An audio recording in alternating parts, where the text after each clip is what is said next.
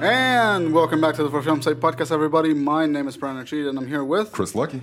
And I never get tired of saying that sentence. That sentence just flows out the tongue. Oh, the welcome back to Film Site? Yeah, welcome back. Like I even like it when there's like more than 3 people here because I get to say like and 3 times. Oh, yeah. It makes me happy. Anyway, welcome back, guys, for Film 6. We are going to be talking about 3 women today. 3 women. But before any of that shit, let's do the ketchup. The ketchup, mustard, condiment, whatever. You know the deal. Yeah, the week. I think you had the most exciting week this week. Today was a fucking week. Yeah. I'll tell you that fucking much. I shot my 3rd short film. I wrote it and I directed the fucking thing. And it was exciting. And it was a 2-day shoot, Friday and Saturday. Yeah. 12 hours on Friday, Sheesh. 9 hours yesterday. And I am exhausted. I am dead. And I shot on a Blackmagic 4K. Yeah. Which is like, holy shit. I shot in RAW, too. Yep. So it's every... Like, okay, we all know that film is 24 frames a second. But every time that you record on a camera, DSLR, it encodes it so that it's a one video file. So you get a like a .mov or a .mp4 or whatever. When you shoot Blackmagic 4K, you literally get an image sequence that's 24 frames per second. So like the whole clip is just like frame by frame by frame by frame on your file. Yeah. Holy shit. There's so much information in every one of those files. I have like 1 terabyte and some change. And it's no longer than like 7 minutes, the thing I shot. Yeah. So it's fucking insane. Yeah. Of course, a lot of those are takes that you don't use and whatever, but it's still a fuckload of information that I have to handle now. Yeah. But it was really fun. Like Andrew Fincham was my actor. I met him through Jonathan. Nice. They worked together on their Oliver Nash thing, and had a good time. He was my actor. He's great. Oh yeah. It was my first time like. Excuse me, Morty. It was my first time like directing a complicated thing by myself. Yeah. Because the last couple of times that I've done it, if I'd have been like really simple, or I've had you, Anna, or Jonathan to help me out. But it was the first time that I directed something entirely by myself. I wrote the fucking thing. Yeah. I went to the pre-production thing. Yeah. And it was exciting and terrifying, and I'm glad that I got to make it happen.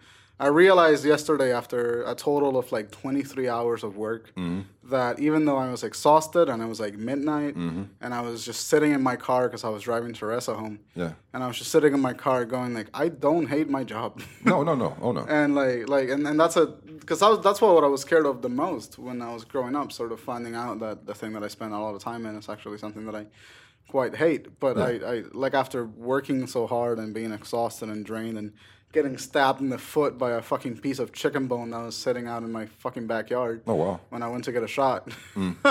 Despite all of that, I really, really, really, really enjoy the process. And I think I just had a lot of fun shooting. Yeah. And it was fucking crazy. My house is a goddamn mess because we shot upstairs. Equipment in the living everywhere. room, equipment fucking everywhere. So like I got to pack all that shit up today. I got to use a dolly for the first time. Oh yeah, I seen that downstairs. That was nice. And man, it does so much of a difference. Yeah. Versus handheld. Like holy shit. I bet. So like I don't know. It was really exciting, and I'm really glad that I got to help. Michael Dennis was my DP. And then like Jonathan helped with sound the first day, and then Devin from Freight Fabrics helped with sound the second day. Nice. And so like I had a nice little crew, nice skeleton crew. Yeah. And it went by smoother than I thought it would be, and it would. And I don't know. I'm happy. Like even if the final product doesn't come out the way that I envisioned it entirely, and I have to make some concessions with that. I'm really like the process is amazing, and I'm really glad that I got to do it. Say that again. How much time do you have to edit? I have a rough cut by week 11. Do we seem a little echoey, or that there's more? Do we? It seemed like we're in a bigger space. It might be the monitor. Like the reverb. It seems like there's more. We'll check it out after the intro, just to make sure. Yeah. But I had to move everything, so everything might be fucking uncalibrated. Yeah, well, we'll figure it out. We'll figure it out. But no, it was exciting. Like I found out that I enjoy the process. I really, really do, and now I just have to keep getting better at it. And so I'll probably be finding excuses to shoot more later. And then writing. Once after this done, I just want to focus on writing some more shit and do it. So it was exciting, and I loved it. I loved every second of it, and I'm grateful that I got people to help me, and I'm grateful that that it came out okay, and I'm grateful that people were super nice regarding the project, and I don't have a diva actor. Yeah. And my crew was nice, so I think it went fairly well. I think it went You'll fairly be well. with us this week helping us shoot at Nana's Soul Food Restaurant. Yes, Possibly. I'm gonna. Nice. Yep, absolutely. We're doing a promotional video for a soul food restaurant that's like right around the school, like 2 minutes, 2.5 minutes at most. But Brian is going to help us out possibly, and that is super cool for me. Yeah, I'll tell you what. If they don't offer me some goddamn soul food, They're not going to do that. No. They're not going to do that. We went and we location scouted last week, and they weren't coming off of anything. They weren't coming off of anything. Like even a scoop of macaroni is like, nah, bro, not happening for you. motherfuckers. Yeah, they're it's not happening. Yeah, it's not happening. But it's whatever, you know. But yeah, that was my weekend. I shot a thing, and now I gotta edit the thing, and now I'm here, Yeah, and I'm exhausted. Okay. But I'm doing fine. Yeah. I went to go see Alien Covenant. What you think? 7.1 out of 10. Really? Yeah. I've heard a lot of mixed reviews. People that really like it or really hate it. I mean, I can see that. I mean, but I liked it. I mean, 7.1 is good. Was it? Yeah, no. Was it more of Alien or more of the rest of the franchise? It was heavy Alien, but it was it's like, you know how sequels are, like once you've seen the setup for something, which is the original movie, and then the second movie, third movie, fourth movie is just kind of rehashing old tropes that we've Right. seen before. So I mean, it was a bit predictable, like when you see what are they, like the small aliens, that the face suckers, the face huggers or whatever that we just covered earlier. It's like he's looking at it. It was like, what the fuck is that? And then you just know it's gonna jump on his face, and that's exactly what happens. It's a you know, fucking face hugger. exactly, yeah. But he didn't know. It's like supposed to be like a prequel to all of it, like showing how this alien stuff began in the first place. Right. You have Is it following the crew that the original movie went to go rescue? Yes. Yeah. Okay. Michael Fassbender is like the first artificial intelligent person or whatever that's created by human beings, Okay. and he wonders why he has to serve a dying race, which are humans. And what the humans are looking for a new Earth or whatever, a place to inhabit because they're dying off. And Fassbender's character David, he's just like, what the fuck? Why should I be serving someone who's like less than me, somebody that I'm superior than? Right. So he eventually, inevitably creates the alien race that is just like. How did they? Is this a spoiler? Or is this like exposition? No. This is all part of the storyline. But he inevitably creates like the perfect race. You know how it's like you cut the motherfucker open, and then it survives through acid. anything. Right. You know, it's super survivable. So that's how that came to place. But the story was awesome, but it was slow. I wanted to fall asleep 2 or 3 times. You know, it drags on a little bit. The payoff is adequate enough as long as you haven't seen Aliens ever before. Right. You know, but if you've seen Aliens, then the payoff is kind of like, I knew that was going to happen. Right. You know? But the ending was awesome. Nice. The ending was awesome. For someone that's like a cynic and likes kind of dark things, the ending is great. That's awesome. I might go see it. Yeah. I haven't been able to go to movie theater since Guardians. Yeah. I'm upset because I wanted to see. I'm excited for Wonder Woman too. Yeah, we're going to see that. That's a good movie. But like, I thought it was interesting that people didn't like Alien Covenant because like they seem to complain a lot about the characters not being great. Characters kind of sucked.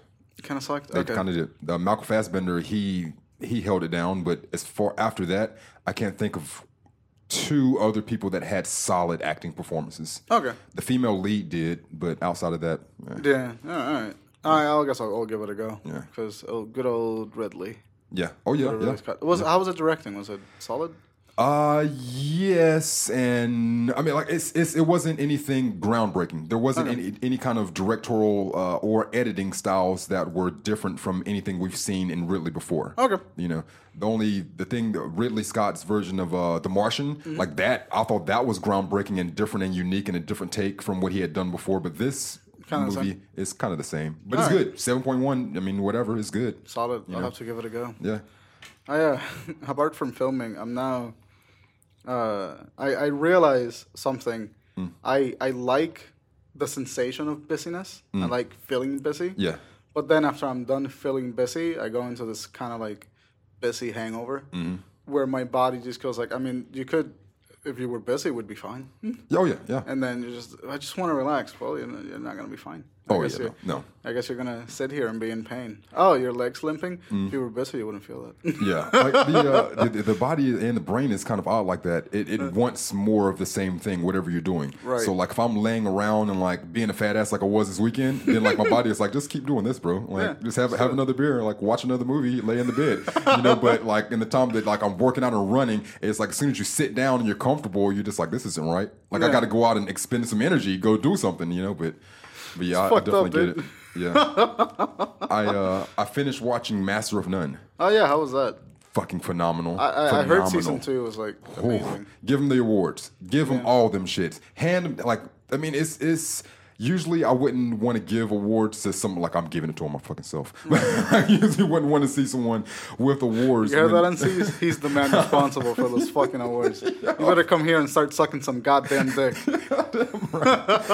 So usually that would throw me off a bit with a television show like this because it's very contrived. It seemed like he was going directly for those awards that he didn't get the previous year because of Atlanta and Girls. Right. You know, for Insecure. Like he had a comedy show, and then but last year there was so many good comedies that he didn't get awards. Right. So this season, the very first episode, motherfucker is in Italy. It's in black and white, and no one speaks English. You know, he's learned Italian now for the episode, so it's all in black and white and all in Italian. So you're reading subtitles, but it is shot masterfully. Like we were just talking about this last week, and I was like, if you're gonna shoot in black and white and you think that it's just cool because it's black and white and that makes it cool, I'm like, no, exactly. And it is done so well in that episode. He has another episode where he tries to show the perspective of a deaf lady. So you have all this noise and everything going around in conversation and buses and taxis and all that sound going on. And then when you go to the perspective of the deaf lady, it's just no sound, no ambient noise, no room noise, nothing. Just absolute quiet. Absolute silence. And that's an odd thing when watching a television show and it's just no sound at all. I mean, I'm sure people are accustomed to reading subtitles, but are you accustomed to reading subtitles and having zero sound? Like that, it was a bit jarring. And then about 15 minutes into the episode, when we leave the deaf lady's perspective and go back to the street, it's just so much sound. You know, so much. And we talk about that a lot, to going from the quietness to the loudness, just having that contrast. But he covers so many different things, so many different topics. The cinematography, the editing, the things that he did in this show, give him the goddamn awards. I would. The reason I wanted to get into the show, and I watched the first episode. Yeah. The first I think joke in Master of None is him having sex and the condom breaking. Oh, season 1, yeah. Season 1, and for some reason that sort of, I think that set the wrong tone for me because I thought it was just gonna be one of those sex-based single comedy. But I'm hearing that it's not, so I'm guessing I was wrong. Definitely not. The season 1 also explore a lot of these concepts that are heavier than. Season 1 explores a lot of different concepts. One of them is that you can't have more than one Indian person on a television show, and how is how black people, how we're saying that white people have kind of taken our culture, and Aziz Ansari is kind of saying the same thing in a way. There was a issue with. What's the guy's name? Ashton Kutcher. He dressed up as an Indian man and did a fake commercial for Bollywood, and it was supposed to be all funny and people were laughing at it. And Aziz Ansari was like, "What the fuck?" You know, it was like if somebody dressed up in blackface and thought this was a joke, it's not a joke. Right? You can't do stuff like that. Or just how many Indian people can you name that have their own television show? Mindy Kaling, Aziz Ansari. I'll wait. Exactly. You know, so I mean, it explores a lot of different things, but I mean, it's awesome though. Nice. All right, I guess I'll have to give it a go because the first couple of shots just threw me off and I didn't watch it. Yeah. Cool. Anything? I don't have any more updates to give. Fargo. I'm on season 3 of Fargo. Fargo is awesome, guys. Season 3. Damn. Yeah, Billy Bob Thornton was in season 1, great season. Season 2, they added some alien shit in there, which was kind of weird and unexplainable, but it was a good enough season. Season 3, Billy Bob Thornton is narrating, so I mean, nice. You don't get to see his face, but 5 episodes in, he's narrating, so you get that. Part of me really wants him to be narrating, from Slinger. Sling Blade. The Sling Blade, yeah. Mashed taters. That would be funny. I would like to see a Sling Blade sequel, is what I would like. That movie would be terrible, yeah. Yeah. There's nothing else to explore in that movie, but I just want to hear the Yep. Lastly, it was just something that kind of frustrated me a little bit, and I want to know if this gets under your skin at all, or has it ever happened to you? Yeah. All right. So you're driving, you're on the road, and there's a car that's trying to make a turn in front of you, but there's a lot of traffic. So you kind of stop so you can let that person get in and make their turn. Right. So as they're doing that, you're doing them a courtesy. Do you expect them to kind of like wave and be like, "Hey, thanks"? Yes. Yes. Yes. You goddamn right, yes. Like, I didn't have to stop and let you in here to do this thing. And if you didn't give me a wave like, "Hey, thank you," now I'm just like, what the fuck was that about? What the fuck is that? Yeah. No, I totally get it. I always try to give the wave because I feel like if I don't give the wave, then I'm a grateful little shit. Yeah. It's just like because you don't have to. You don't. It's like somebody holding the door open for you, and you're just walking right through. Like, you don't have to say thanks for that, but you're kind of a. But I'll think you're a cunt if you didn't. Yeah, exactly. Yeah. So it's like dealing with that. I'm just like, what the fuck? Like, no, that gets on my assholes. fucking nerves too. Yeah. But the other thing that gets on my fucking nerves, really, then this is a problem that I have with every single person that fucking drives. I don't care who you are.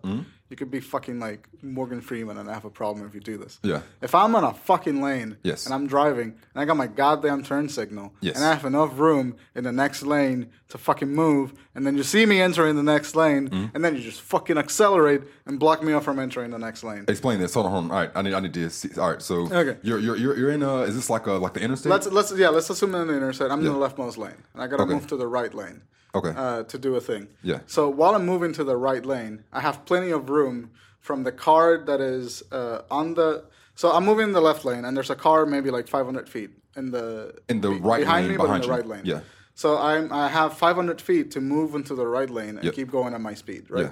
So I do that. I start moving into the right lane, and then the cunt behind me that's 500 feet accelerates an extra 15 miles an hour, and then cuts me off from entering the right lane, and then like pushes me back suddenly into the left lane.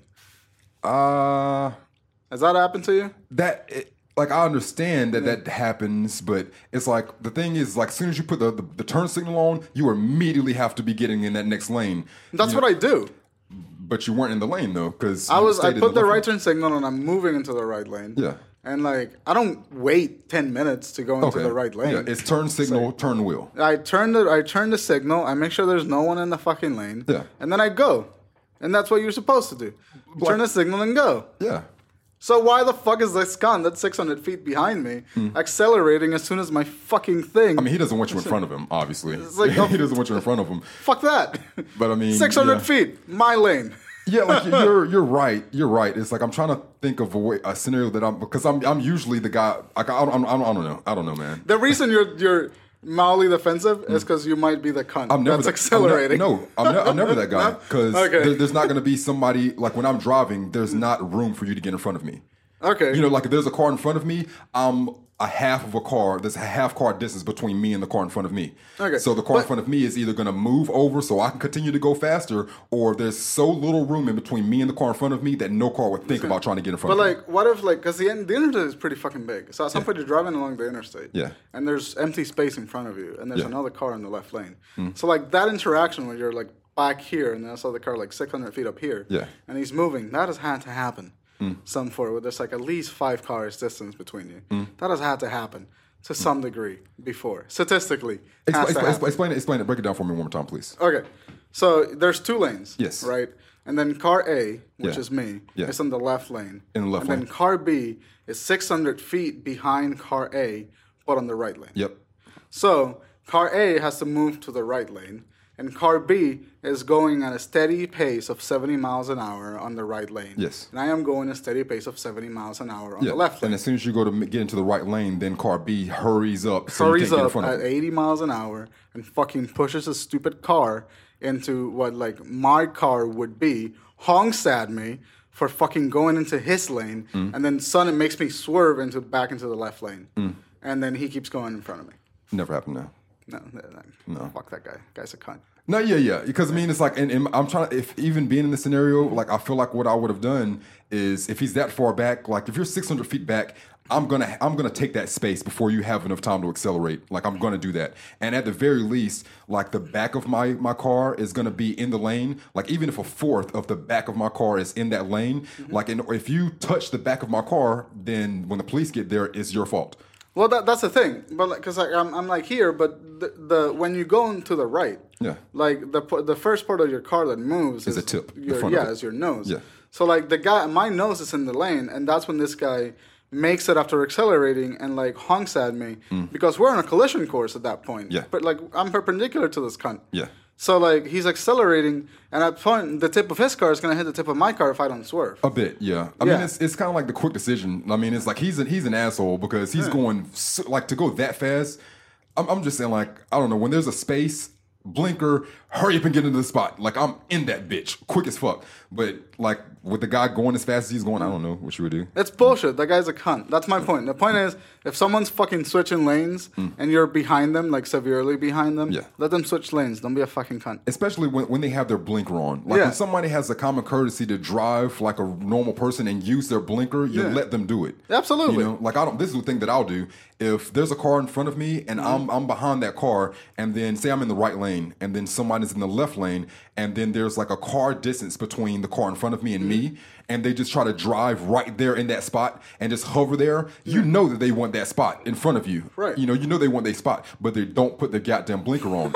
So you know what I do? I drive the same speed and make sure that they can't get in that fucking spot. And then when they put their blinker on, then I'm like, okay, now you can get behind me. Right, it's fucking driving is bullshit. Driving is bullshit. Put your blinkers on. Don't be a cunt and don't crash. And that's why accidents happen. I got one more. One more while we're on this driving thing. I've hashed this thing before, and I'm still pissed the fuck off about it. If you're on two lanes, the left lane is about to end, all right? And the right lane is going to be going straight all the way until infinity. Right. And everybody that drives this way, you know, they've driven this every single morning. Most of the people, 90% of the people that are on this route at 7:30 a.m. have traveled this route many times before. All right, so if you know that this left lane is ending, then number one, put yourself in a position to where you don't have to be in this left lane at all. Right. That's what you should be doing. All right, so say that you didn't prepare and now you're in the left lane. So now you're trying to find a way to get into the right lane because you know this left lane is going to be ending. If I see, like I'm all the way at the back, and then I see that a car, instead of trying to find his way to get into the line in the back, they drive all the way up to the front as where the lane is ending and continuing to drive all the way up and then try to butt their way in, I will never let you in front of me. Never. So this and it pissed me off so much that it's just like all of these people were all in line. We're all in line trying to go somewhere, and then you're allowing 5, 6, 7, and 8 cars that were way behind us in line to drive all the way up from the left lane that's ending and get in front of us. And you're just letting that shit happen. So I'm like, no. So I decided that I was going to be the police of the goddamn road in the mornings. So you know what I do now? Don't let that happen? I don't let it happen to anyone. Oh, okay. So what do you do now? This is what I do now. Like instead, before I was being a good citizen, and I would make sure that I'm always in the right lane. Right. Always. So I don't have to do any moving at all. So now I purposely go to the left lane. As soon as I go there, I get to the left lane, and then I drive in both lanes. I drive in the left lane that I'm supposed to be in, and I drive in the lane that's ending. Okay. So now the people that are trying to drive all the way up through the left side and get in front of people, you're blocked off, bitch. You know, I block off everybody trying to skip people in line. Every single person. One person started blowing their horn at me a couple of days ago on the way into work. Did you enjoy it? I flipped them off. Nice. Because, I mean, I'm like, what are you going to do in this interaction? Like, I've been working out for like 4 or 5 months. Yeah. I'm jacked up all the time. If you want this to be an issue because you want to skip in front of me in line while we're driving, I'll get out of this car and handle you at 7:30 a.m. on Billy Graham Parkway. Is that what you want? And I'm just, I you know how I know that it was Billy Graham Parkway before you even started the story? Yeah. I fucking hate that road. That road is full of fucking assholes. You goddamn right. Every time. Yes, it is. I fucking hate going to school in the morning. Yeah. Because that road is full of pieces of shit human beings.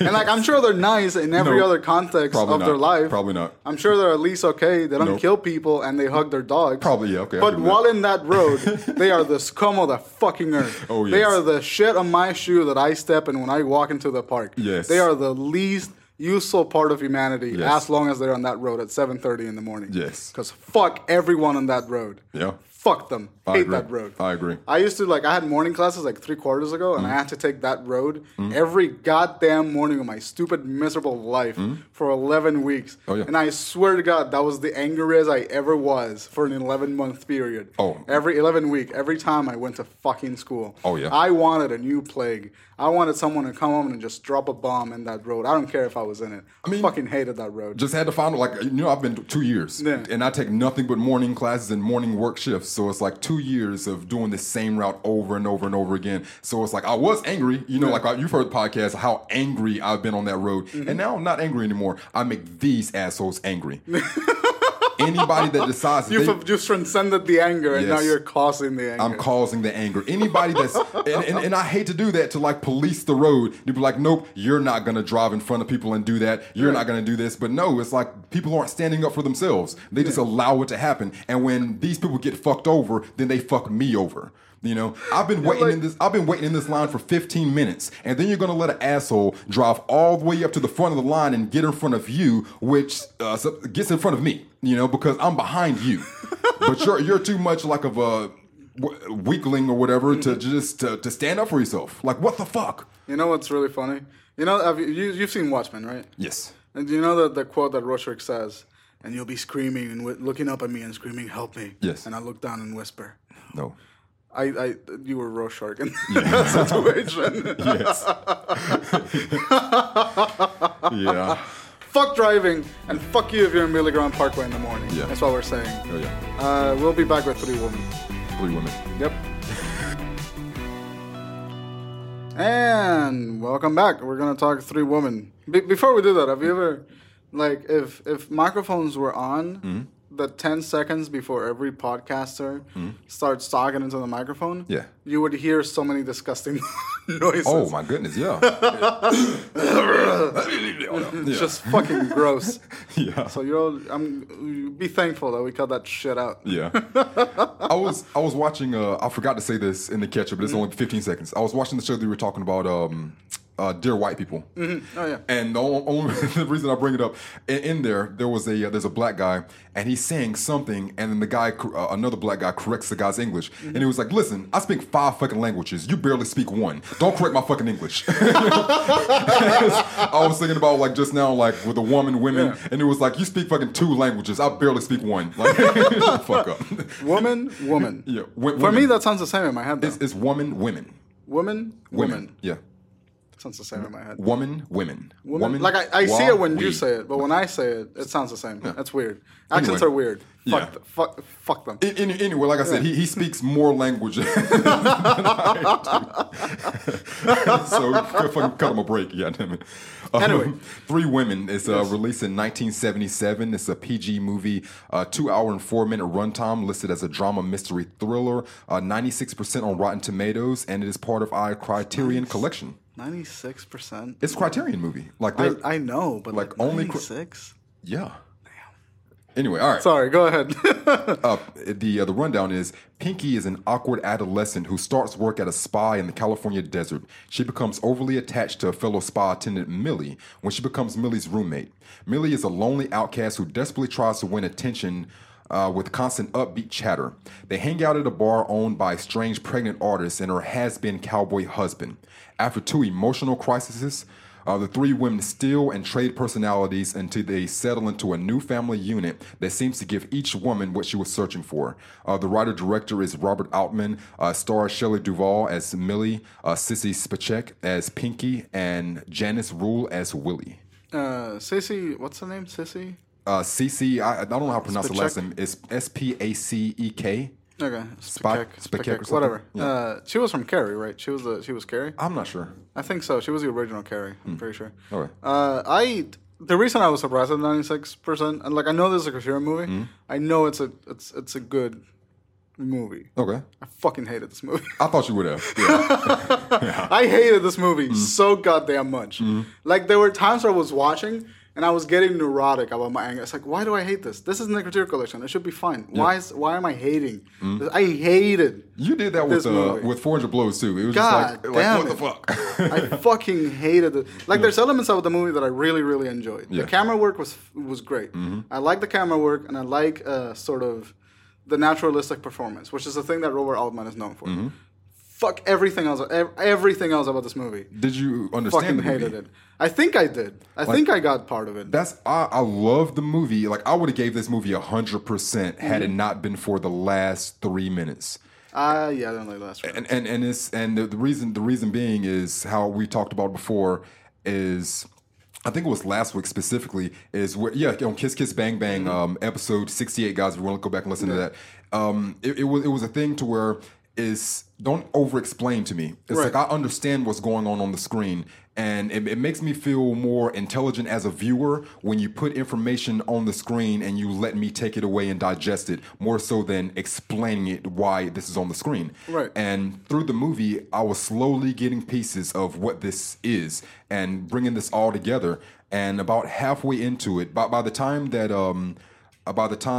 Pinky tries to commit suicide, like I got it. I was like, I fucking get this movie. And then he explains the movie in the last 3 minutes. You know, they go out of the fake dream world that we're in with this kind of Mulholland Drive type of dreamlike state. And we go into what is a current reality of Missy, Millie, and Willie all just being related, a mother, a daughter, and the granddaughter.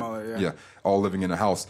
And I was like, had you not tried to explain the joke to me, it's not a joke, but you know what I'm saying? But it's like, if you don't try to explain the joke, don't do that to me. It's like I thought I was in it, like I felt smart for getting it for so long, and then you just gave that to me at the end. I think like I got the movie. I know that it was meant to deal with like stolen identity and like finding a way to cope with the reality of life. Like no one loves you or.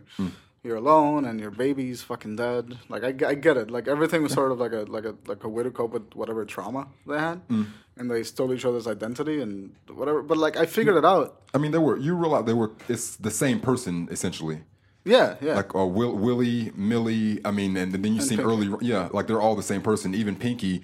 Earlier on, it's like Pinky. And then she's like, why didn't you tell me your name was Mildred? Oh, because I hate that name. He was like, did you know that's my name? Yeah. Your name? It's like they're all the same person. And the thing that is the groundbreaking moment for me in this movie is when Willie is having the baby. And we go back to and you'll see this in every movie. Like you develop the movie from your opening scene, and then you'll see that in your last scenes, like what you were trying to do.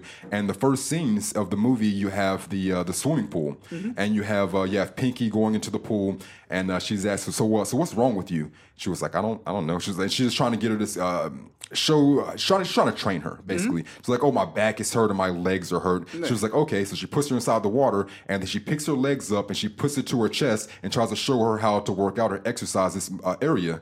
At the end of the movie, you have Millie, who's still trying to find herself and grow up a bit, and she has a childlike person that she's kind of taking care of in a sense. And now she's finally come to the point to where she has to make or break. The transition is all the way there, all 3 steps at once.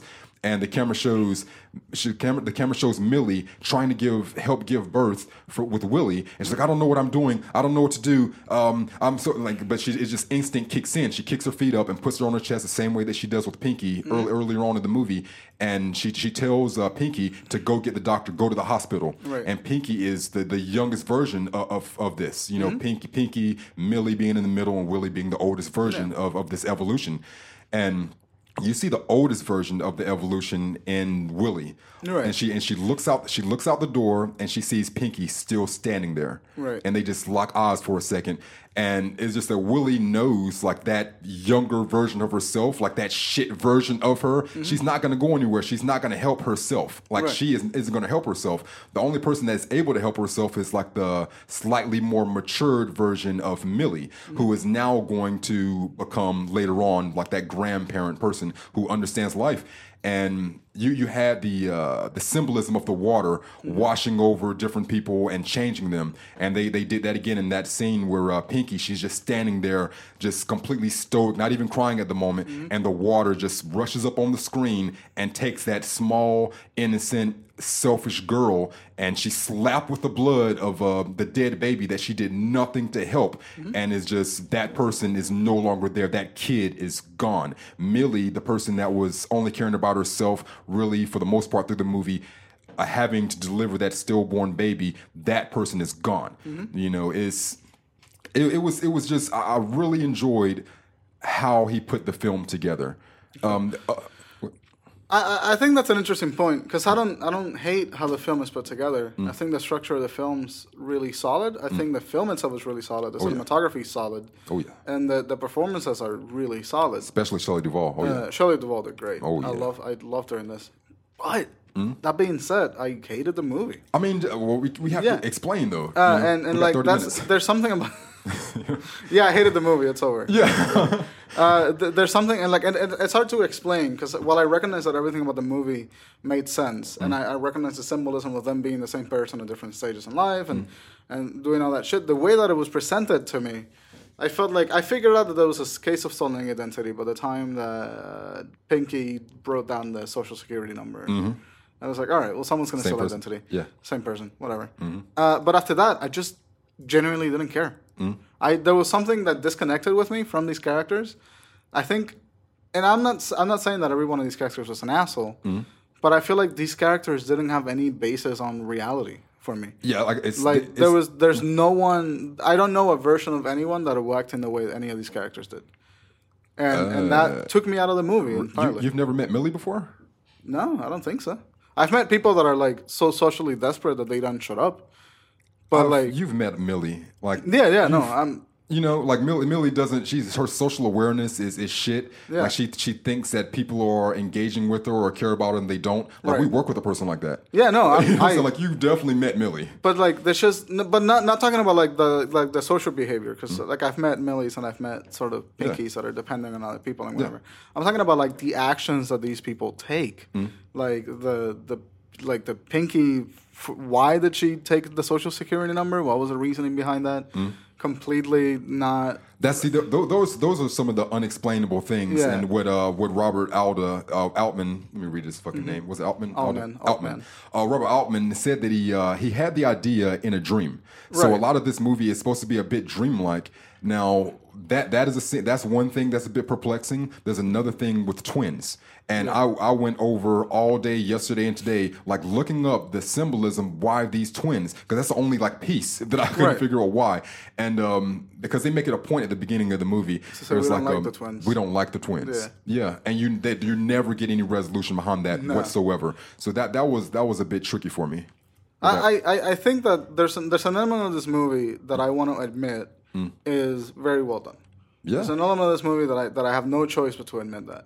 But like the bits about why the fuck the twins? Why did he tell us about the twins? The twins are being there. Social Security. Why the fuck would you tell us that? Same person though. I mean that's explainable for me. I mean, but how? Like Millie, Pinky, like in this movie, Pinky, Millie, and Willie are three different people that end up being manifestations of the same personality. Yes. But they're three different people. Not really. What do you mean? What about Millie's parents? Like when not Millie's parents, Pinky's parents. Yeah. When Pinky, like that's what I'm saying with the dreamlike thing, because one viewer can look at it as if those are Pinky's parents, and Pinky is just like trying to be a bitch and doesn't want to go back to her old life. Right. You know, but Millie and Pinky, they're both from Texas. They're both from the same area. They both have, they're trying to say that they're the same person. So why is there two manifestations of the same person? There's three manifestations of the same person. They're different people.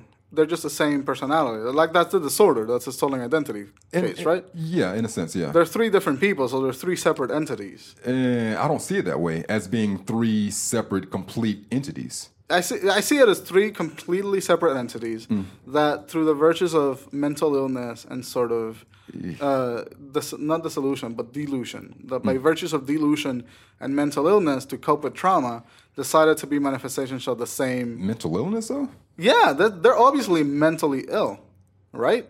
What? Pinky, Millie, and Willie. Willie is mentally ill? They're all obviously mentally ill by the end of the movie. I mean, I just need like an example of obviously mentally ill. So Pinky is Willie specifically, because she doesn't speak much, and I just don't see an example of mental illness in her. What? Well, so what kind of person at the end of a movie would sort of adopt Millie as a grown woman? She adopts herself. Well, I mean, I think it's because we're looking at it differently. You're saying that a stranger is adopting a random person.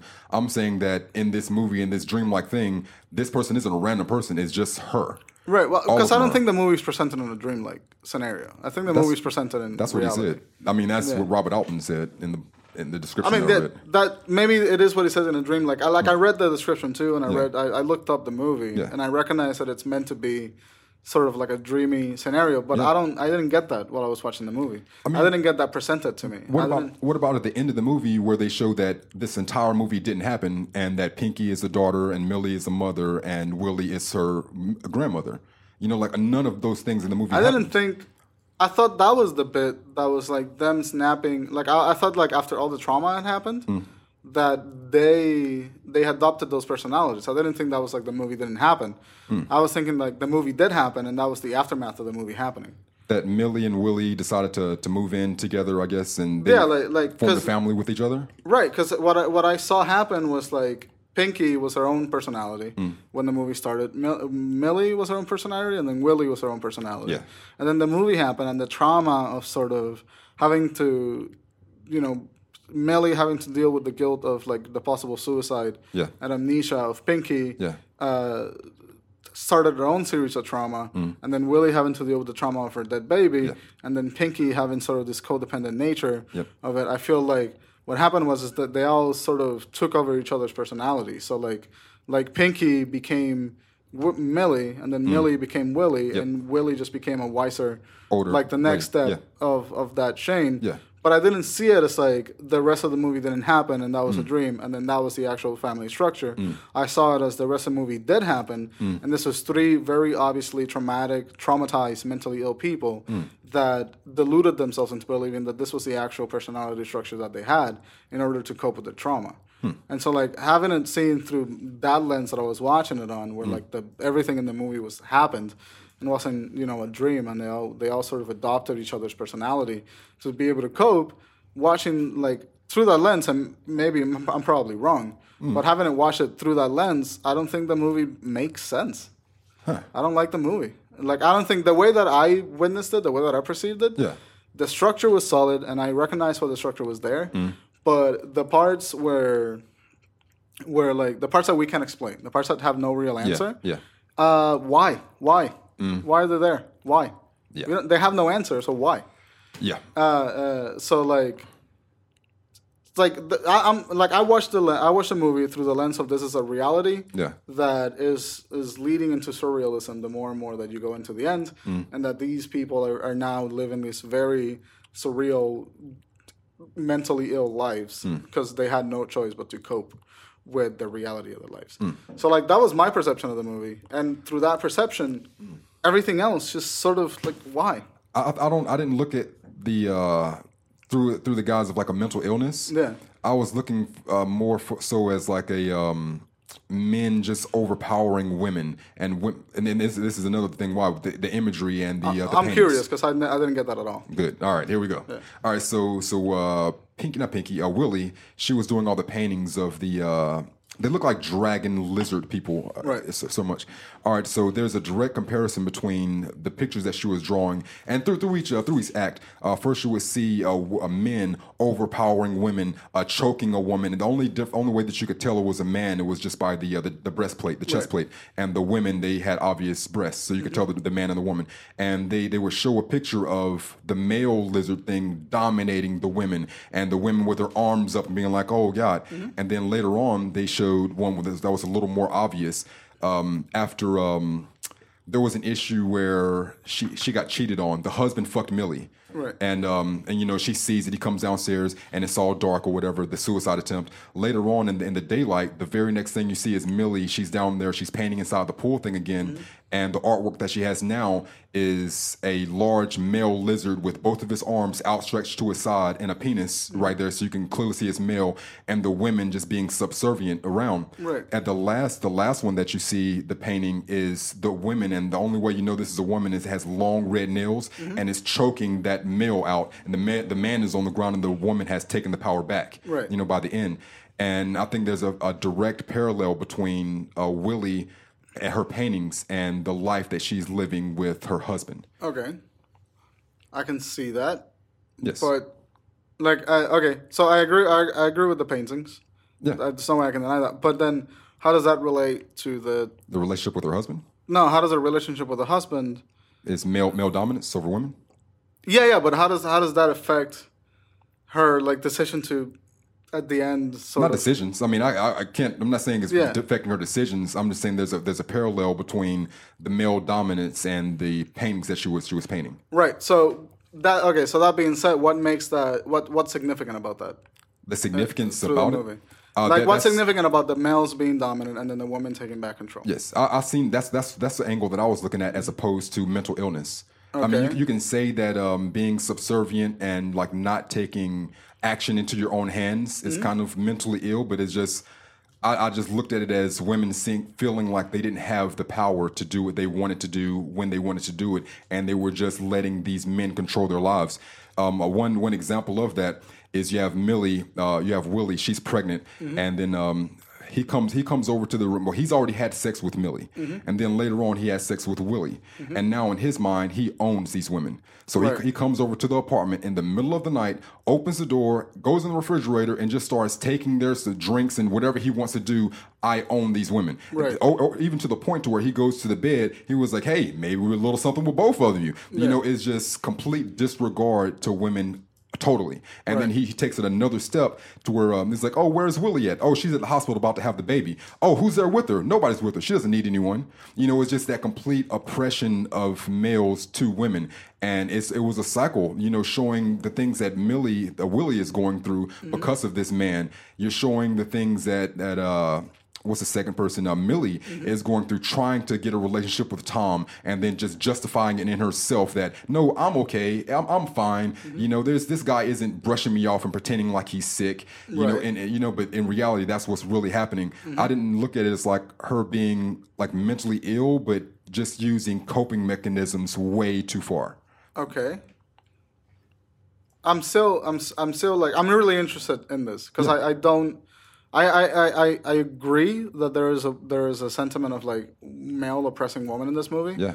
But I don't understand how that becomes the core of the movie. At the very end of the movie, we have, like I said, this is all like a real thing. So you have Millie, Willie, and Pinky. They're all living together out there, and the guy comes to deliver a Coca-Cola or something. Right. And then he was like, you know, that's a shame to hear about your husband Edgar. You know, that's weird. And he was so good with guns too. You know, so inevitably you just assume that Edgar is now dead, Right. and they show a close up of Millie at right of her eyes to let you know that she knows a little bit more than what's being said. Yeah. You know, so like I don't believe it's an accident. You know, that he accidentally shot himself and killed himself. Right. You know, I feel like that is the graduation of this male oppression. They got the oppressor out of the way, and now they're living their own lives. Okay. That makes sense. I see where you're coming from. Yeah. I'm still just having trouble understanding like how that becomes like how that explains anything that the people do in the movie. Like I understand why that would mean that like if that was the core, then I understand Willie having a much bigger focus on the movie, but she's barely in the movie. I mean, why would she need a bigger focus? I mean, to speak more or just like be seen? No, like if the focus was male oppression and like I just feel like the movie wasn't saying anything particular about males oppressing women. I feel like the film was communicating a message of coping with trauma and loneliness. I can see that too. Yeah. And so the male oppression, while it is an element in the movie that's very clearly there, Yeah. I don't think it's meant to be the core theme. Okay. And when you say that you were watching it through that lens, I'm curious as to like why that Not became... just no. I was saying that as opposed to like mental illness, like I Okay. didn't look at it through mental illness like at all. And I'm not saying that I looked at it only through male oppression, but it was more towards that lens than mentally. I didn't think there was a mental illness. I just thought it was a male oppression thing. Oh, okay. And not even saying that's the core of the movie. Okay. Now we're on the same page. Yeah, no, I don't know. Like for me, the entirety of the movie was based around the concept of mental illness, and not just with like depression and anxiety, but like actual significant delusions that lead a person to switch personalities or to do things that they normally wouldn't do otherwise because the amount of trauma was so intense.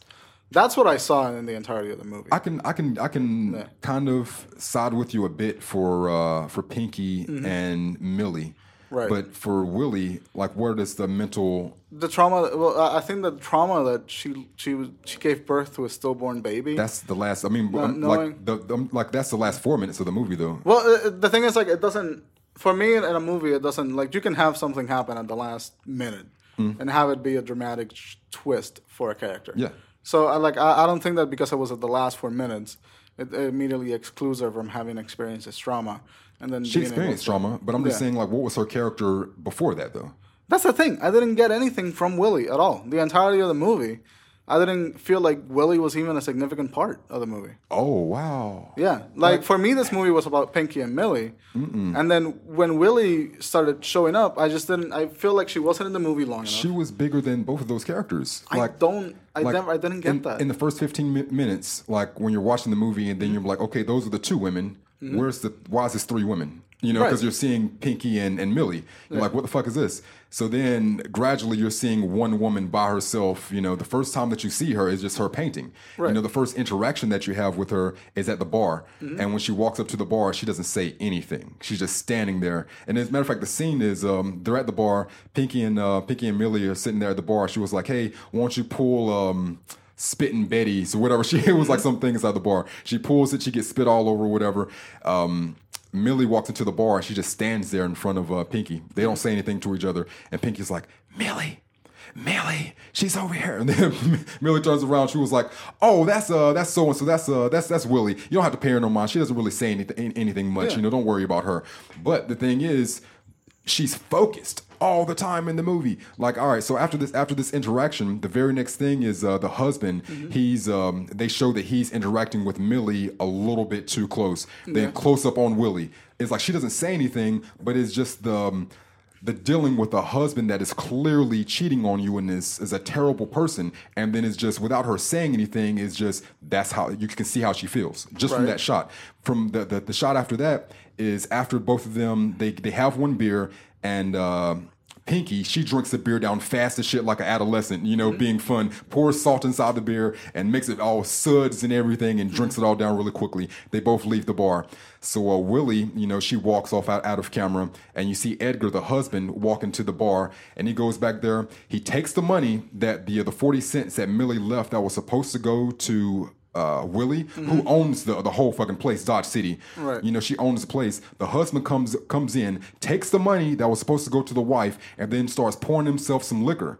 The next shot, they spin the camera around, and then you just see Willie in the corner by herself staring at it. You know, no words. And then it's only 3 seconds of that. So it's just like, number one, she's seeing that the husband is taking her money, and he's an alcoholic that is just stealing. You know, Right. so they continue to show things like that. Or another scene that was big was after he was cheating, and he's coming downstairs, and she's just downstairs by the pool, you know, trying to tend to this girl who just attempted suicide, and she sees her husband coming out of one of her tenants' rooms, you know, a hotel that she owns. That she doesn't say anything, but it's just like through that 3-second look, you know how she feels about her husband doing these things. I get that. I get that she had a lot of reaction shots. A lot of them. And like I just don't think that was enough for me to make Willie a character that I cared about. I mean, I don't have to care about her, Yeah. but I mean, I'm just like trying to point out that she was very prevalent in the movie. Even if it was only for 3-second reaction shots, they purposely continued to make sure that you were seeing her reactions to the things that were going on around her. Right, but does that just like maybe I'm bad at reading cues and sort of what those reactions meant. But I just felt like they just like I genuinely felt like they weren't enough for me to consider Willie a third character. It wasn't until the fact where she was having the baby where I even remotely considered that she was important to the story. It wasn't until that point.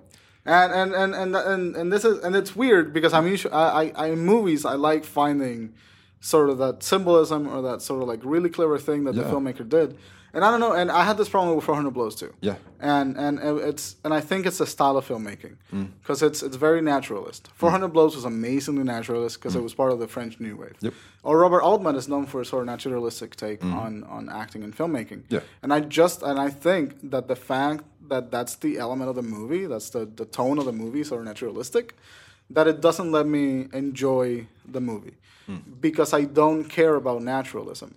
remotely as much as I care about how, like, for example, like in terms of just pure filmmaking, I'm saying like a naturalist movie doesn't for me have the same intrigue as a movie like that's stylized or has a very specific approach to the visuals. That's right? that's like a more of a personal thing then. Right, Yeah. it is more of a personal thing, but I think that I can enjoy naturalistic movies because of the elements that the characters aren't necessarily as focused, because in real life no one's a character, everyone's just kind of a person.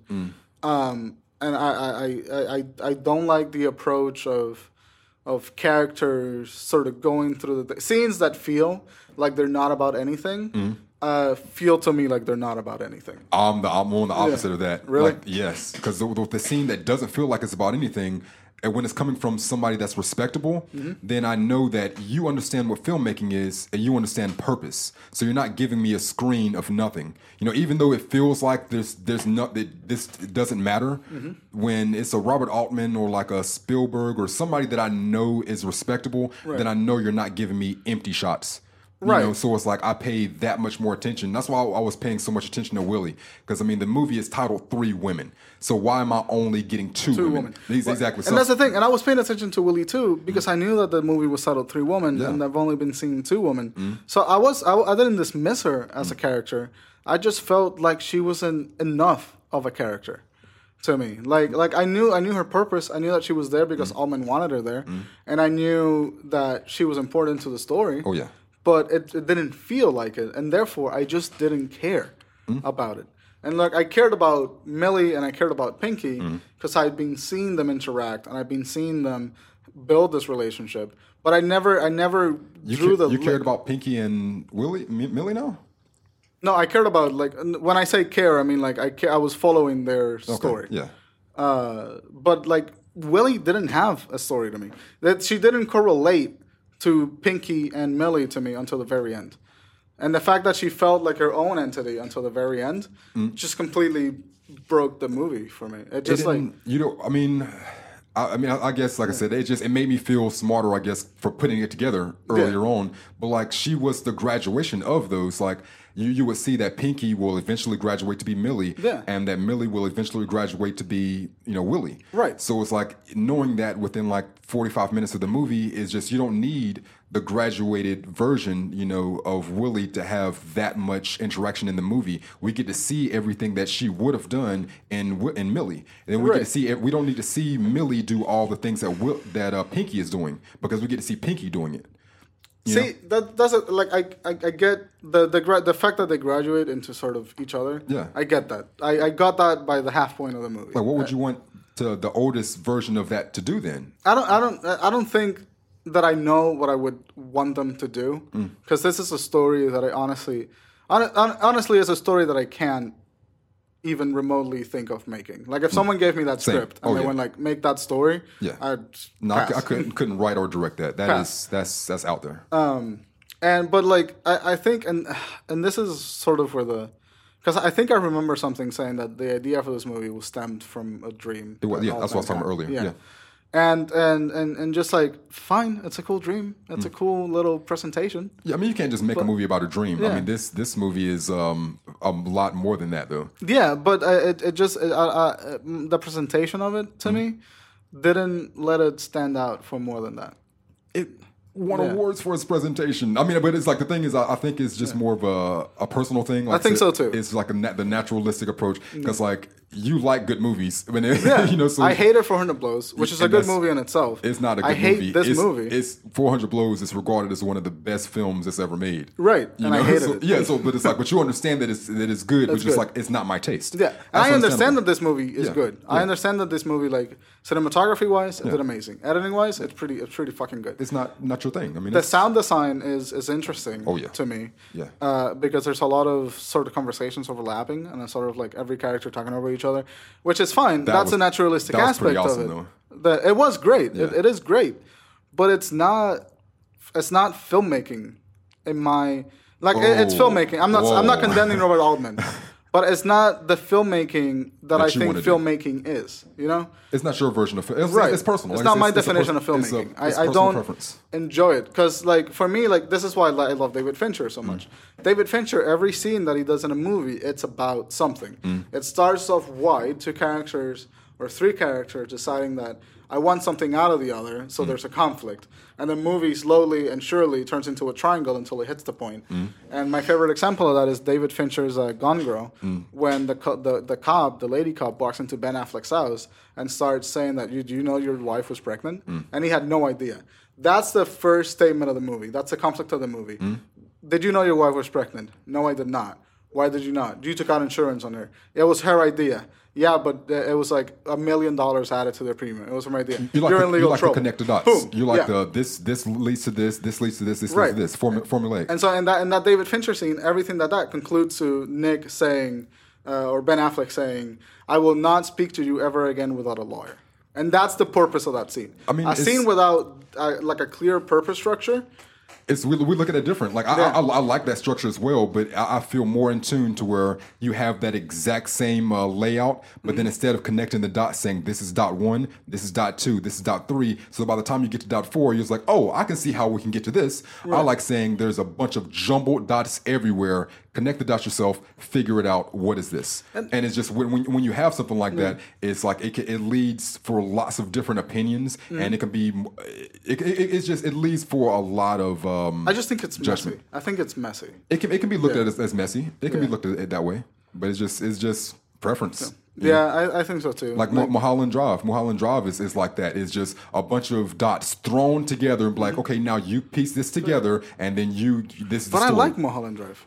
But you would agree that that's how that story Yeah. is. It's not But like a David Fincher to where it's 1 dot, 2 dot, 3 dot, Yeah. and now you get this. It's just It's thrown very out there. jumbled. It's very Yes. messy. It's Yes. very weird. Yes. So I like, and that's a fucking thing about art, because I love Mulholland Drive. I fucking hate this movie. Yeah.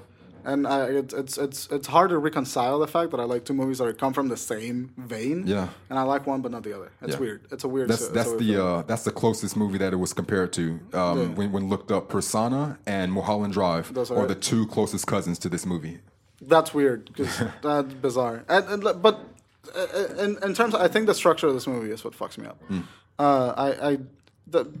I think the title is misleading because I feel like if you watched it again, you would see how much Willie was in Willie this was there? movie. Like I watched it twice, not because I had to, but like I liked it that much. Really? Like seriously, like I watched it. Like we were supposed to do the podcast Thursday, so I Yeah. watched it Thursday. Watched it again today just because I enjoyed it. just because you're in there. I'm gonna have to give it another go. But as it stands, I think it's a very good movie that I would never watch. I mean that's understandable. I mean, yeah. It's just like it just didn't feel like a movie. And to his point, like I'm not gonna recommend this to just it's like this. Right. Yeah, it's like it's a long movie. It's slow. It can be a bit boring. Like this is the type of movie that. That's the thing. It's not even that long. It's 2 hours. Yeah, it's I 2 mean, hours that's and 3 long for me. minutes. Yeah, that's long for me. But yeah, you have to sit there. But it's like you have to want to take something from it. And if you don't want to take something from it, then you won't because it's just there. It's just there. It's just there. True. And like I loved my favorite thing about the movie is definitely the sound design. I think the sound I can design agree was with that. amazing. I can agree with that. So like if anything, watch a movie for good sound design. If you're a sound designer, I mean, in my opinion. yeah, okay, yes. Yeah. You can only speak from your opinion. That's true. Cool. But like the writing of the movie for me felt nothing more than a jumbled dream that someone put together loosely. The characters of the movie felt to me like cartoons of people. I didn't feel like anybody in any sense whatsoever would behave in any other way that these characters did. I know people that do the stuff that these characters did, but Yeah. no one would behave in any of these characters. I mean, no, that's like movies. It's like I talk about that at age of 17. I was like, nobody does that, Right. But it's movie. You have to dramatize for. But when you movies. present it in a naturalistic aspect, I feel like that's an element didn't that like you have to consider. juxtaposition, dichotomy. No, I don't. I think there's correct juxtaposition. I think that's the incorrect form of juxtaposition. Because if you're going for naturalism, then you can't have your characters be extremely dramatized. Because that breaks the rules of your genre. It's hard for me. It's difficult because like I recognize that we're intelligent guys. Yeah. But I don't think we're the most intelligent guys. but I'm just saying because like Robert Altman won awards for the writing, the directing. Yeah. They won sound. I don't know if sound won anything, but I know Shelley Duvall won awards. Yeah. It's rated like as one of the. It's a Criterion movie. It is. You know, it so is. so it's like it's hard. Like when I hear saying it's like. I'm just saying what the movie felt like to me. Like Yeah. this is purely my opinion on the movie. Yeah. As an aspiring filmmaker that watches movies to learn from them. Yeah. I feel like it's not one of the type of movies that you will want to learn from or make movies like that. Is what you're right. saying. I'm saying that it's not a movie that I consider the movies that would be in my library. Yeah. That's what I'm saying. That's understandable. Yeah, I can get that. But the reasons why that happened are all of these reasons that I'm saying. The characters were cartoonish. So like if you're going for naturalism and then you inject a sort of dramatization to your character's actions to the degree where it feels like it's broken with the naturalism aspect of your movie, I feel like that's the wrong kind of juxtaposition. If you let me see. If your movie is about three women and one other woman barely shows up in the movie until the last 45 minutes or the last half hour, why did she not show up? Why do we have questions that are not answered? Why does the Social Security thing matter if it doesn't come into play later? And except for to clue us in that maybe there's a stolen sense of there's a sense of identity stolen, but you could have done that 50 other ways that would have been more pertinent to the movie. Oh God! You know what I'm saying? I can't get on this bandwagon of Robert Altman bashing. Yeah, it's like it sounds like you're saying like it's. I understand they said it's a good movie, but you're doing it wrong. It's like you're saying that's what it could come off as, and it's like I understand that it's a movie that's been very praised and rewarded. Yeah, but these are the reasons why I don't like it. No, I'm fine with saying I don't like it, but it's when you say like. You can't do natural and then put cartoonish characters because that doesn't work. Like, I don't know. I guess I just need that doesn't work for me because it worked for, like, the majority of the world, you know? And maybe that's the thing. Like, I don't know. I like purposeful filmmaking, and I'm saying that this isn't purposeful filmmaking, but it didn't feel like purposeful filmmaking. Yeah, I mean, I get it. And that's what fucks me up. Yeah. Yeah, it's just... good movie. Visuals are good. The acting is good. It wasn't your bag. Didn't care for it. That's under absolutely hated it. I've named a number of movies that are really good that I hate. I've said a number of times that I hate sushi. So yeah, and I felt like I know we're running out of time, but I felt weird because I looked up Roger Ebert, which is regarded as like the best critic, and he said the movie was amazing and he fucking loved it. Yeah, and I'm just reading it and I was like, nah.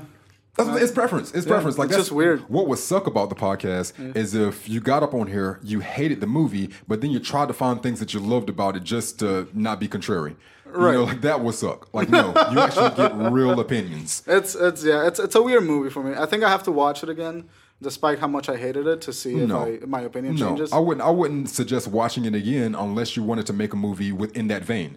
You know, right? Okay. Well, it's one of those things because if I really like a movie, I'll watch it to the things that I really like. But if I hate a movie that a lot of people love, like I intend to watch 400 Blows again at some point, just because I want to know. Well, did I miss something the first time that people wanted to? So I want to do this with this. It's not going to be soon. Yeah. But I want to come back to this movie, or I want to watch more Robert Altman stuff to see if it's all along the same vein. Because it may have just been the presentation of this specific movie and not Altman. No, that's not all Altman. I don't believe. Yeah. So like that's what I'm curious about. It sounded like I was bashing him. I just didn't like the presentation of this movie at all. For me, it could have been just 10 times more focused. Okay. Yeah. What do you give it? Oh, out of a 10, 9.4. 9? 9.4.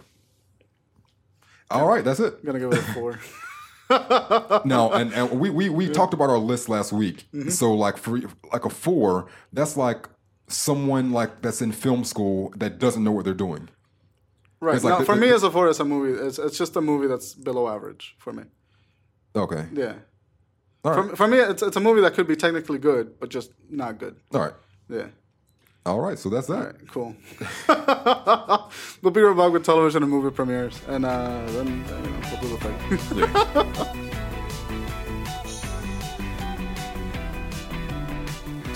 I think naturalism in cinema it doesn't have a place in my repertoire. I fucking hate naturalism because I just don't feel like that's what filmmaking is. Filmmaking is not a representation of real life. It's a perception of real life.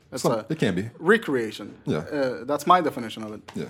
So like I don't know, watching people like recreate naturalism just. I think that might be like an opposites attract cool thing with us. Maybe, yeah. Because like, I'm like the opposite end of it. Like I like to see like the Louis C.K. awkwardness of this is real life and it's making me feel awkward because I've been in that situation before. Right. You know, or you know that this situation can happen. Like I enjoy that very much. But that's the thing. But I like watching Louis C.K. Now you do. Now I do because I've become more confident Yeah. and I can withstand the awkwardness. Yeah. But that's emulating real life. Yes. But that's a heavy stylized version of real life. Oh yeah. Yeah. Same with Mark Maron. That's a very heavily stylized version of real life. So Yeah. even though they're emulating real life and going through the awkwardness of real life, their show and the visuals of that episode are still very much filtered through their perceptions as filmmakers. Definitely, yeah. Instead of being filtered to their perception of real life. And Yeah. being Throughout the entire disguised. thing. Right. Yeah. So I think that's the difference for me. Like the presentation of naturalism bothers the piss out of me. I got you. But the idea of naturalism could be cool. But the presentation that comes with it annoys the piss out of me. Feel you. Anyway, we're back with television and movie premieres. Television Yay. and movies. All right, starting this week, Tuesday, May the 23rd, Hassan Minhaj, Homecoming King. Hassan Minhaj. Stand up? It's a stand-up, yeah. It's an Indian guy. He's been doing a lot in the circuit. He's been working with Stephen Colbert. What's the other guy that retired? Jon Stewart? Jon Stewart. So he's that kind of comedian. I've probably seen him around. I just don't recognize his face. He's been doing work with Trevor Noah as well. So it's Okay. like a smart comedian type of guy. Okay. But yeah, Homecoming King is going to be Tuesday, May the 23rd. Well, Sheldon Caesar's another Indian guy in the circuit. Might not be room enough for the both of you. That's what's so bad. like I really wanted to support that, you know, because there's not enough like minorities and women really out there not. doing it. So yeah. But yeah, that's Tuesday, May the 23rd. It's a stand-up special, and it's going to be on Netflix. So check that out. The next thing is Dirty Dancing on Wednesday, May the 24th. No, wait. I know that movie. Oh well, yeah. Yeah. Well, this one here is going to be it's a special. But all right, in doing the research for this on a Thursday, Dirty Dancing, a 3-hour musical adaptation of the 1987 movie. I've seen that there. Wasn't the 1987 movie a musical? Not really. Yeah, no. I wouldn't say it was a musical. Okay. Yeah. No, not a musical, no. No musical. It was just it had to do with dance. I don't know. It's been a while since I've seen the movie, so I don't remember. Yeah, it was more dancing. But there's a scene, and I was about to send you the message at like 2 o'clock, 3 o'clock in the morning, just so you can see exactly what I was talking about. But Patrick Stewart, he goes up to the leading female actress in this very popular scene. Y'all know what I'm talking about. So he walks up to her, and he's like, "Nobody puts baby in the corner." And then he takes his girl by the hand, and they go up to the stage, and then they start dancing to that, "I've had the time of my life." They do that in the whole dancing part. Now, my girlfriend loves this movie. She loves this movie. And she says like how great of a dancer Patrick Stewart is. And I'm like, no, he's terrible. This guy's terrible. Like choreographed, like he's hitting the moves, but it's kind of like the step 1, step 2, step 3, step 4. And you're hearing him, like you can kind of see him going through it in his mind. Like it doesn't flow. It doesn't feel natural to me, like the way his body is moving. So like at one point, they have like a full like walkway, and he has a whole like dance crew behind him, and he's doing like a thrust, a hip thrust, gyration, and he's taking a jump step forward with every thrust. So if you can envision pelvic thrust, jump step, pelvic thrust, jump step, over and over, and it's just the most hilarious thing I've ever freaking seen. Like I watch just for that scene to see him doing those pelvic thrusts. Let him what you was before. Because you hear him singing like this very nice song, and he's doing thrusts. But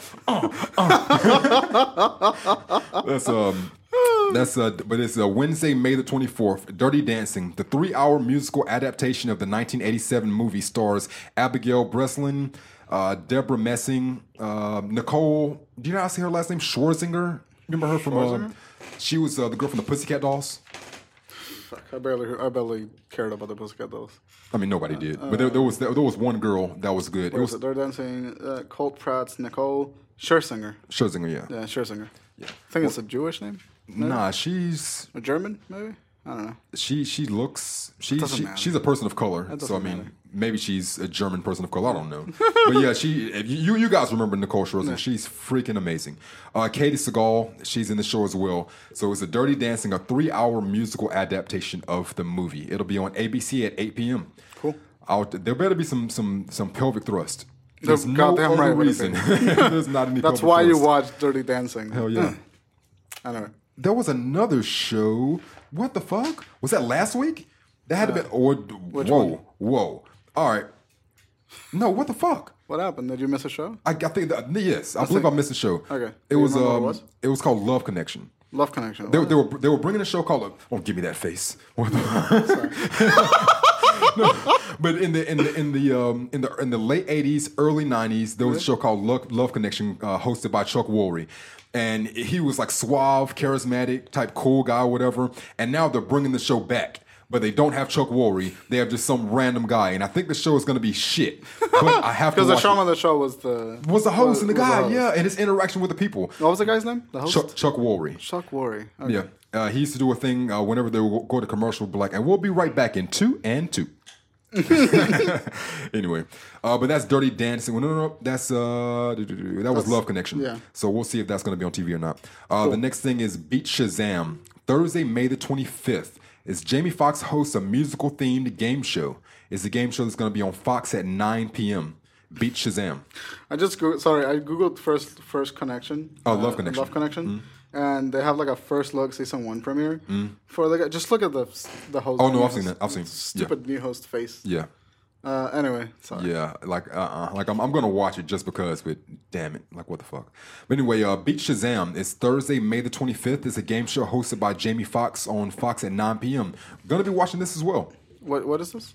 Beat Shazam. Okay. So it's like basically they'll play like a little. I guess it's like Name That Tune basically, but you're endorsing Shazam. Okay. Essentially. But yeah, I'll definitely be watching that. All right. See, this is where the disconnect happened in my head because it's obviously a game show. Yeah. But you said Beat Shazam, so I just pictured Or Shaq. Shaq in a bathing suit. That's what I pictured in my head. That's what was going through my head, so that's why I had to ask twice. Like, Yeah. what the fuck are you talking about? Yeah. Shaq had a movie called Shazam. Yeah. Yeah. And Kazam. Kazam. It Oh, was fuck, it was Kazam. Yeah. And Shazam is just the Shazam name is of the app. DC character. There's a character named Shazam? Yeah. No. It's like a kid that goes Shazam, and then he's like a big fuck you Superman-like guy. That kind of sounds all right. Yeah, it's pretty good. Anyway. But yeah, that's on Fox at 9 p.m. Jamie Foxx hosts that. The next thing is Friday, May the 26th, and I've been looking forward to this for quite a while. War Machine. It's listed as a comedy drama, and it's on Netflix. Is it? It's a Brad Pitt movie. Oh, yeah. Yeah. Okay. They are shelling out money. Brad Pitt See, has a movie he coming plays out. like a white-haired general. Something Yeah. Like that. Oh, yeah.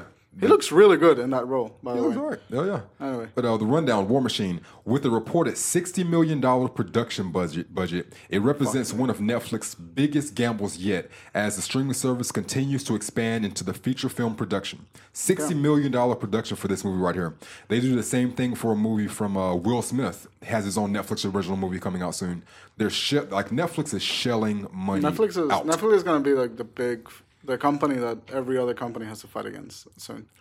We were talking about this like a couple of months ago, but it's like in that they're going to become the corporation that we're trying to find the small corporations again. You either die a hero or live long enough to see yourself become the villain. Yep, and Netflix is slowly becoming the villain. Yeah. They're spending all of this money out, with this content and trying to get rid of all content that they don't solely own for themselves. Right. And the content is going to hurt from that eventually when you're doing the thing that, they're copying the same thing that every other startup has ever done. NBC, ABC, CBS, everybody does the exact same thing in a way, to where a show starts making money. And then instead of putting more money back into it, they cut into it. And that's what Netflix is doing. All of the profits that they've made over the past 5, 6, 7 years, they're putting it into their stand-up comedy and some of their original content, and they're also stretching that same money out for since season 2. Yeah. Now you have a lower budget for that right there. I think that this is what's fucked up about production, but I think that Netflix started off as like a renting service. Yeah. But I think that their goal was never just to stay as a renting service. Definitely not. I think that they definitely wanted to be like a film studio or a television studio. And now that they are, someone's going to have to come up and start providing that rental streaming service now. And I'm cool with Amazon. I don't want Amazon to be the one to do it. Amazon and Netflix, they're kind of conjoined at the hip as far as their not their servers. It's something about the cloud that Netflix had a lot of their information stored inside Amazon's cloud of information or whatever. Yeah. yeah. But what I'm saying is like in terms of services, like in terms of like Amazon offering the streaming service for movies that are not On produced Netflix. by Netflix Yeah. or produced by Amazon or whatever. Yeah. Like we need a streaming service that's going to provide that rental again. Yeah. And Netflix is slowly losing that. They're getting less and less licenses for like shows that they don't produce. Yeah. They're getting rid of licenses that they had Yep. before. That was like the only reason I watched Netflix. Yeah. So like, you know, like it's kind of like, yeah, your shows are really cool, but you gotta remember what made you money in the first place. It wasn't just on the strength of yourself. Like Right. you had to bring other stuff in, and that is kind of weird. Like, say I'm like, yo, you should watch this movie on Netflix. I'm like, you sure it's on Netflix? Yeah, I seen it a couple weeks Not ago. on Netflix. It's not on Netflix anymore. Like, what the fuck? Like I wanna watch a lot of Netflix content because it's convenient as shit. Yeah. But they don't have the content that I want to watch. Nope. And that sucks. I don't pay for Netflix. Thank you, Luis, for paying for Netflix. Hell yeah. But if I did, I probably would have canceled it by now. Yeah. That sucks. I mean, unless you want to watch like 11 seasons of Cheers. Yeah, do that. or Friends, You can watch or every episode A of Season Friends. Sorry, Yep, you can watch every episode of that. or really bad horror B movies that make their way on Netflix. Tessa loves that Yeah, shit. so do I. I got like 6 movies that Luis's dad gave me that are just Who's Luis? Elsie Pills. Elsie Pills. I got like 7 like really bad horror movies that her dad gave me Yeah. that are just sitting in my thing for the one day out of a marathon of bad movies. Nice. It's gonna be lit. That would be nice. Anyways, go ahead. But that's War Machine. It'll be Friday, May the 26th on Netflix. Check that out. Listed as a comedy drama. And that's it for television. We have 2 movies coming out, and both of them look absolutely terrible. I know this one. I know the second movie. That's one. I like that movie. I'm excited. God, I'll do this one first then. Yeah. Pirates of the Caribbean, Dead Men Tell No Tales. Like I was hoping, all right, because we were doing the block for movies that we were going to be covering on the podcast, and then I was like, which movie would you rather go see at the movies, this movie or this movie? Yeah. And I was really hoping that you were. And thankfully you did. Thankfully you picked the other one. And we won't be going to go see Pirates of the Caribbean. Dead Man Tells No Tales. Johnny Depp has fallen all the way off the flipping map as far as I'm concerned. What the fuck happened? Like, he used to be like a respectable actor and a movie star. Yep. What happened to the actor? They pay him a lot. That's what I'm saying. Like, I haven't seen him as an actor in like 10 years. Like, ever since like the Willy Wonka. Like, matter of fact, probably ever since Willy Wonka. After Willy Wonka, yeah, his career went a little bit down the drain. I haven't seen him do a movie to where he wasn't just a good actor since then. What's your favorite Johnny Depp movie? Something in Benny and Benny and Jude. Benny and Jude. Mine's Secret Window. I haven't seen that. That's a good movie. He's a writer in the movie. He started losing his goddamn mind in that movie. Yeah. That sounds similar to the one. Like, that sounds like an actor. Yeah, it's not Yeah. for sure. But here's the thing. Here's the thing about Pirates of the Caribbean or Caribbean. I don't know which one that is either. Is it Caribbean or Caribbean? When you say it normally without talking about the movie, it's totally Caribbean. Okay. But for some reason, the movie has allowed everyone to say Caribbean as Caribbean. I don't know why. Is it the same thing? The Caribbean? I think it's just someone with an accent must have said Caribbean. Caribbean. It's the same thing. It makes sense as Caribbean, but it makes sense as Caribbean too. It's one of those things where English is just not good enough to give you a correct answer. Yeah. But Pirates of the Caribbean, the first one was one of my favorite movies. Loved like it. the first 2, Loved some it. of my Both favorite of them. movies. I agree. And I think at this point it's kind of like it's that weird thing that franchises do that they're not that great, Yep. but you still go see them just because they remind you of like the time when the movies were great. I get it. Yeah. I think that's the problem with Pirates because I didn't like At World's End. And was there another one after World's End? This is number 5. I think so. There think was this is another 5. one. Yeah. I liked World's End. Yeah. I wish that would have been the last one. But Pirates of the Caribbean as a franchise, I love the character of Jack Sparrow I used to, yes. so much that I feel like I can get I feel like I'm just going to go watch Jack Sparrow. I don't care about the movie. I would temper your expectations because Jack Sparrow has a limited role in this movie. Really? They're trying to replace Johnny Depp. They have a new white guy who's no, seriously. They have a new. I mean, because Johnny Depp has been going through like a lot of personal issues, you know, and apparently they weren't able to like get him on set and to do the best work or whatever. Mm-hmm. But they're replacing most of his scenes, so you might see 25 minutes of Jack Sparrow in this movie. Because I imagine. Why is Rum gone? Yeah, I think they're trying to phase him out. I think they're trying to phase him out. So by the time you get the next movie, because they're not going to stop making these movies. Disney own these fuckers. So you're going to get just as many of these as you get of the fucking Fast and the Furious. Yeah. Like they're going to pump these movies out. They're neck and neck at this point. Yeah. So they have a new white guy to sell the movie. They got a new love interest lady. I guess they have to replace Orlando Bloom's type character or another attractive. Well, he became Davy Jones at the in the third. Movies. Yeah. He became Davy Jones. Sure did. So I guess he might come back. Well, they can animate him now as Davy Jones. So. Well, that's Pirates of the Caribbean, Dead Men Tell No Tales. It's 129-minute runtime. It's listed as an action-adventure fantasy. Mm-hmm. Captain Jack Sparrow searches for the Trident of Poseidon. Nice. Stars Johnny Depp, Jeffrey Rush, Javier Bardem, and Orlando Bloom. You know what my favorite thing about the trailers in this movie is that they established that the pirates, the monster pirates, they can't set foot on land as they turn to ash. Which was interesting than the other movies. That's a fun fact that I learned. I was too busy hating on it to even give it any props for the trailer. I didn't watch the trailer. Someone told me that. Like I was too busy being a hater to pay attention to the facts. Men no tails. All right, that's and there's one last movie, and it looks terrible, and I'm gonna see it anyway. I am in the same boat.